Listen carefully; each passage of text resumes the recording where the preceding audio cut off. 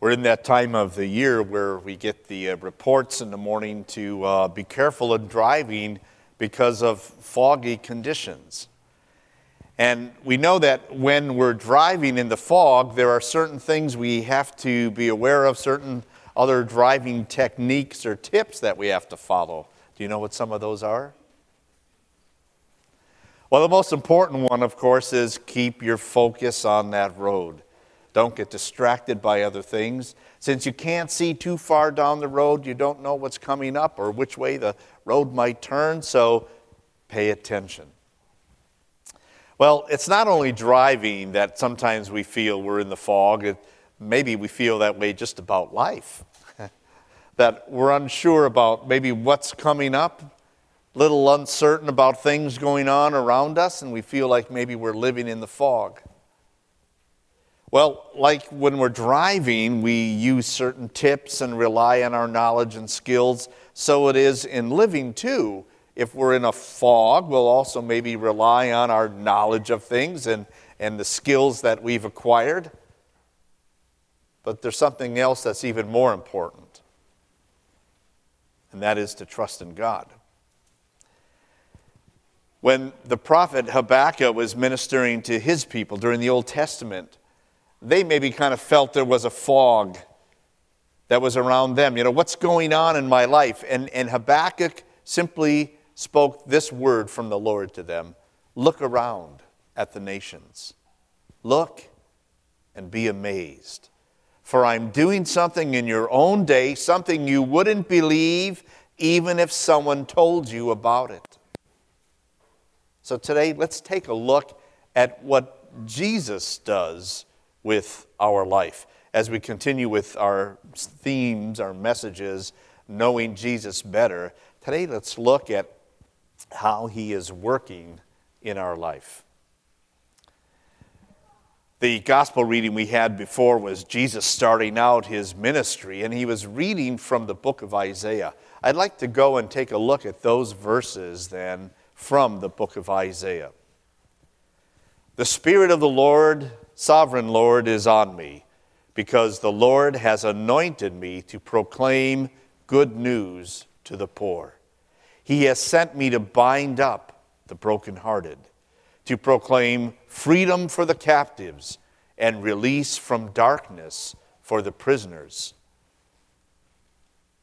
to proclaim the year of the Lord's favor and the day of vengeance of our God, to comfort all who mourn and provide for those who grieve in Zion, to bestow on them a crown of beauty instead of ashes, the oil of joy instead of mourning, and a garment of praise instead of a spirit of despair.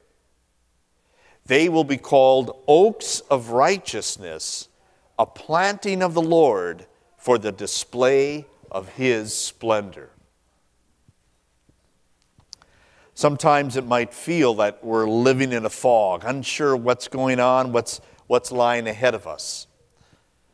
In one of our classrooms at our high school, we have this statement up on a plaque. What if you woke up today with only the things you thanked God for yesterday? In other words, sometimes we are concerned about what the day will bring and we feel like we're living in a fog.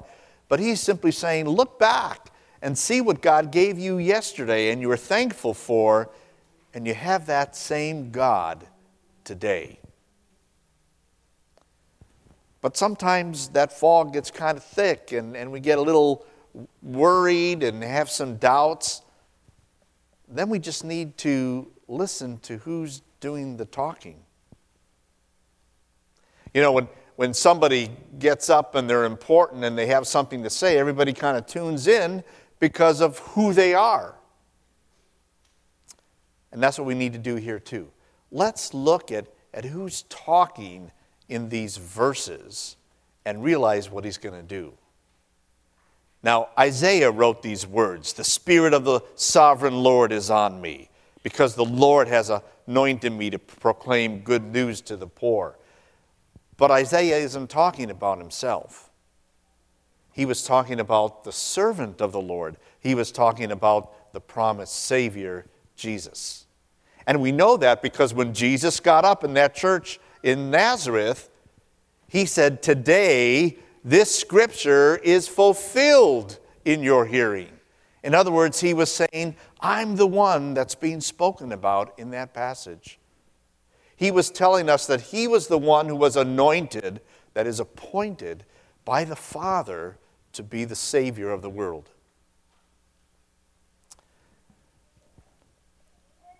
Perhaps Isaiah's people were also felt that they were living in a fog because things were not going so well in their country. There was a lot of threats going on from a neighboring nation, the Assyrians. And it was clear from God's prophecies that they were going to be overtaken by the Assyrians. And the reason was because they had turned their back on God. They had walked away from God. And so God was going to show them what happens when you do that. This wasn't just a prediction that may or may not come true. It was a real thing. It was really going to happen. But God also loved his people. And that captivity that they were going to be taken off to was simply a picture of the captivity that we're all in, that we're all held hostage to, and that is sin and death.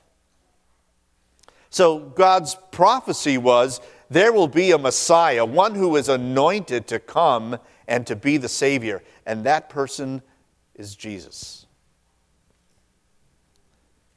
Jesus, from this prophecy, tells us how he could be that and how he could do that, because he told us the Spirit of the Lord was on him. That is, he would be empowered by the Spirit to be the Savior. Now we might wonder, why would Jesus have to be empowered by the Spirit? He's God. But he was also human being. And so the Spirit would empower him also as a human being. Now, in what way would the Spirit empower him?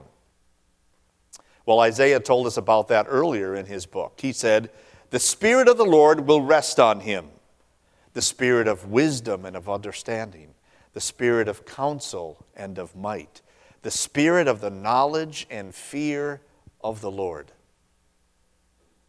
That Spirit worked through Jesus, so that Jesus had understanding of us, understanding of our human condition.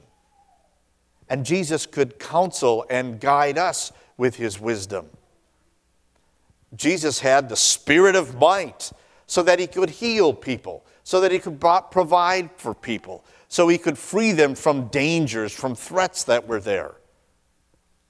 All of that is the Spirit working through Jesus, empowering him as our Savior. So, look who's talking. It's God's Son, our Savior. Now, what really impresses me about that verse is that in that we see how all three persons of the Godhead are working together, are in agreement and working closely for us, for our salvation. You have the Spirit of God on Jesus, you have Jesus doing this, and you have the Father appointing him to be the Savior of the world. Wow, what assurance, what comfort that gives us of God's love, his desire and his plan to bless us and to save us. Look who's talking. You know, there's a lot of voices that we hear around us day in and day out. There's things we hear from our society. Here's what you should believe. Here's what you should do. Here's what you should want. Here's how you can live. And then we have our own self, our own sinful self, that gives us messages too. You want to do this? Go ahead. You want that? You can have it. You want to think this way? Go ahead. It's okay. You can be who you want to be. And then we have our God speaking to us. Who do you listen to? When you have a God who loves you, who is all wise and all powerful, Doesn't it make sense to listen to him? This past week in the news, we heard how the people of Hawaii were given a warning that they were under a nuclear missile attack from North Korea. And it was a false warning, but the people didn't know that at first. And so for 38 minutes, they were living in panic. One of our members happened to be over there during that time. He said there were parents who were taking their children and putting them into the sewers so that they would be safe from the nuclear radiation. People, he said, were saying their goodbyes to other people because they thought it was over. And then, as we know, it was a false warning. They made a mistake. Now, I wonder what those people would do if there were another warning issued. Would they say, no, it's probably a mistake again? Or would they be serious about it? What do you do when you hear God's word? Do you trust what it says? Or do you think, no, that probably isn't real? Look who's talking. Your God, who is truth. Listen to what he says and then combine it with faith. Trust what he says. Who better to listen to than our God? And who better to trust than our God? Jesus was sent to tell us what he would do. He was anointed to proclaim the good news. He was anointed to proclaim freedom for the prisoners, release from darkness for the prisoners, to proclaim the year of the Lord's favor and the day of vengeance of our God. Now he tells us what he's going to do. 3 things. First is, he says, I am going to release you. Release you from debt. He said, I'm here to proclaim the year of the Lord's favor. In the Old Testament, that was called the year of Jubilee. You see, every 7 years, God told his people they were to let the land rest. And after the 7th of those 7 years, in other words, in the 50th year, they were also to let the land rest, and it was to be a year of Jubilee. They were to release all captives and slaves. They were to cancel all debts, and they were to take their land and to restore it back to the original owner. It was like a year of a fresh start. A year of jubilee, a year of rejoicing. Jesus said, I have come to release you also from debt. Because we owe God. We're in debt to God. We owe him our obedience, and we have fallen short. We haven't always spoken lovingly to people. We haven't always been kind or helpful to people. We haven't always prayed. We haven't always worshiped. We have fallen short of what God expects. But Jesus has come and paid that debt. Have you ever read all the fine print on your credit card bill? Or all the fine print on all those pages when you're buying a new car? No, you're probably, like me, just trust what it says and move on because I want to get in that car. I just want to pay off that bill and move on. I just want to buy that thing. I just want it. And sometimes we do that with God's word too. We look at it and say, I just want to do this, I want to do that, and we ignore what the word says. And that puts us into debt. Along with that debt, there's also a penalty. And God's penalty is death. But Jesus took that penalty too when he died on the cross. And I don't just mean dying physically, suffering all of that physical pain, but he experienced the wrath, the justice of God for all of our sins, for the sins of the world. Now Jesus comes and he proclaims a new year, a new fresh start, a year of rejoicing because your debt is canceled. The penalty has been paid. And he says, I've also released you from darkness. I've restored your sight, he said. I've given sight back to the blind. You know, we talk about living in a fog sometimes, that can't quite see what's going on, we don't understand or know everything. But even worse than that is a darkness. Now, sometimes children will say, I'm afraid of the dark. And we kind of blow it off as kind of a childish fear. But there is a darkness that we should fear. A darkness that the Scriptures say is a separation from God. A darkness of unbelief in God. Because that darkness is death. But Jesus says, I have come and I've given recovery of sight to the blind. He lets us see the truth. He lets us see who He is, that we know Him better and know the salvation that He gives us. That's what Jesus tells us He will do. Release us from our debt and release us from that darkness. Then He goes on, He says, and I'm going to repair you. I'm going to fix your life. Have you ever had the red engine light come on in your car? Or have you ever heard some funny noise from under the hood?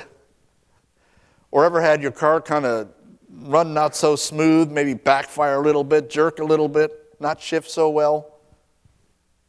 What do? Oh, I hope that red light turns off. I hope that noise goes away. I hope it finally just starts running smooth. Sometimes we just ignore it and think, oh, there's not a problem. We'll just get past it. But if it doesn't go away, you know you got to get it fixed. Well, Jesus says, I've come to fix your life too. God has sent me to bind up the brokenhearted and to comfort all who mourn. Now, when we talk about a broken heart, sometimes we think of sadness, you know. She broke my heart because she broke up with me. But he's not talking about the emotion side of things. He's talking about the functioning of our heart. Our heart doesn't function right. Our heart is broken. It doesn't love. It doesn't always obey. It rebels against God. And just like if our heart wasn't functioning well, we need to get it fixed. Or like if our car isn't functioning well, we got to get it fixed because things just aren't going to go well. The same is true with our spiritual life, our heart. It needs to be fixed because that is the source of all of our problems. The Apostle James made that clear when he said, each person is tempted when they're dragged away by their own evil desire and enticed. Then, after desire has conceived, it gives birth to sin. And sin, when it's full grown, gives birth to death. Jesus highlighted our heart as the source of our problems when he said, the things that come out of a person's mouth come from the heart, and these defile them. For out of the heart come evil thoughts, murder, adultery, sexual immorality, theft, false testimony, slander. But Jesus said, I have come to bind, to fix, to heal that broken heart. And all of the things that are broken then in our life because of it, whether it's our health, our relationships, our attitudes, Jesus says, I've come to fix all of that. And he does that with his grace, with his mercy that does not punish, with his grace that loves, that heals, that encourages, that empowers us. And that's why we pray with the psalmist, create in me a pure heart, O God. Renew an unwavering spirit within me. Sustain me with a willing spirit. And Jesus will. Look who's talking, and look what he will do. He will fix your heart and your life. Even more than that, he's going to rebuild you. starting with your status. By that I mean this. How do you think God looks at you? What do you think God's view is of you? Oftentimes we view ourselves and say, well, this is how God sees me, as a failure. Or we look at somebody else and say, look at how they mess up their life. What a failure. But listen to what God says on your status, how he views you. I will bestow on them a crown of beauty instead of ashes, the oil of joy instead of mourning, and a garment of praise instead of a spirit of despair. He's telling us he's going to rebuild our life so that we are wearing a crown. He sees us as honored, as majestic, as loved, because his righteousness, his grace is on us. He wants us to experience joy. So he says, like the oil of joy being poured on you instead of that mourning. And you have a garment of praise. Clothes. Now sometimes, we'll wear clothes that portray a particular team that we like. Nobody's wearing Niner clothes today, huh? We may like them, but they're not playing. So with our clothes, we say something. And God is saying, I've given you garments to wear that say something. A garment of praise. You see, with our character, we are showing that God has given us a garment of righteousness to wear. And so what he is doing is reminding us about what our life is all about now, why he has rebuilt us. In fact, he goes on to say, they will be called oaks of righteousness, a planting of the Lord for the display of his splendor. What he's telling us is that we now have a purpose, which is to glorify him. On the other side of this window stand some beautiful redwood trees, right? Nice and tall. They were just started as small trees, and look how beautiful and tall they are now, so majestic. God is saying, I have planted you for a purpose, to stand, to reflect my splendor, my glory, my working in your life. In fact, the verses right before our text from chapter 60, not 61, God said this, then all your people will be righteous, and they will possess the land forever. They are the shoot I have planted, the work of my hands, the display of my splendor. The least of you will become 1,000, the smallest a mighty nation. I am the Lord, and in its time I will do this swiftly. God has given us a purpose, and he is going to work through us, that we stand for his glory. Look what God has done, and that we multiply. That from a few will become many, like a tree that sheds its seeds so that more plants grow. So God uses us to spread his seed so more will know his grace and stand for his splendor. So while we may feel like we're living in a fog sometime, let's do this. Let's take a good look and see what God has been doing in our life.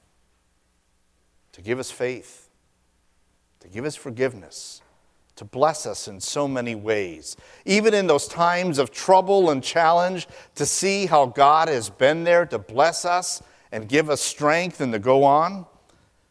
Then to recognize we stand for his glory, for his splendor, with a purpose to spread the seed of his word so others may know and grow. Look around. See what God has done.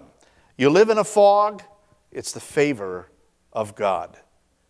We go on and we live under his promise that says, and I'm sure of this, that he who began a good work in you will bring it to completion at the day of Jesus Christ. Amen.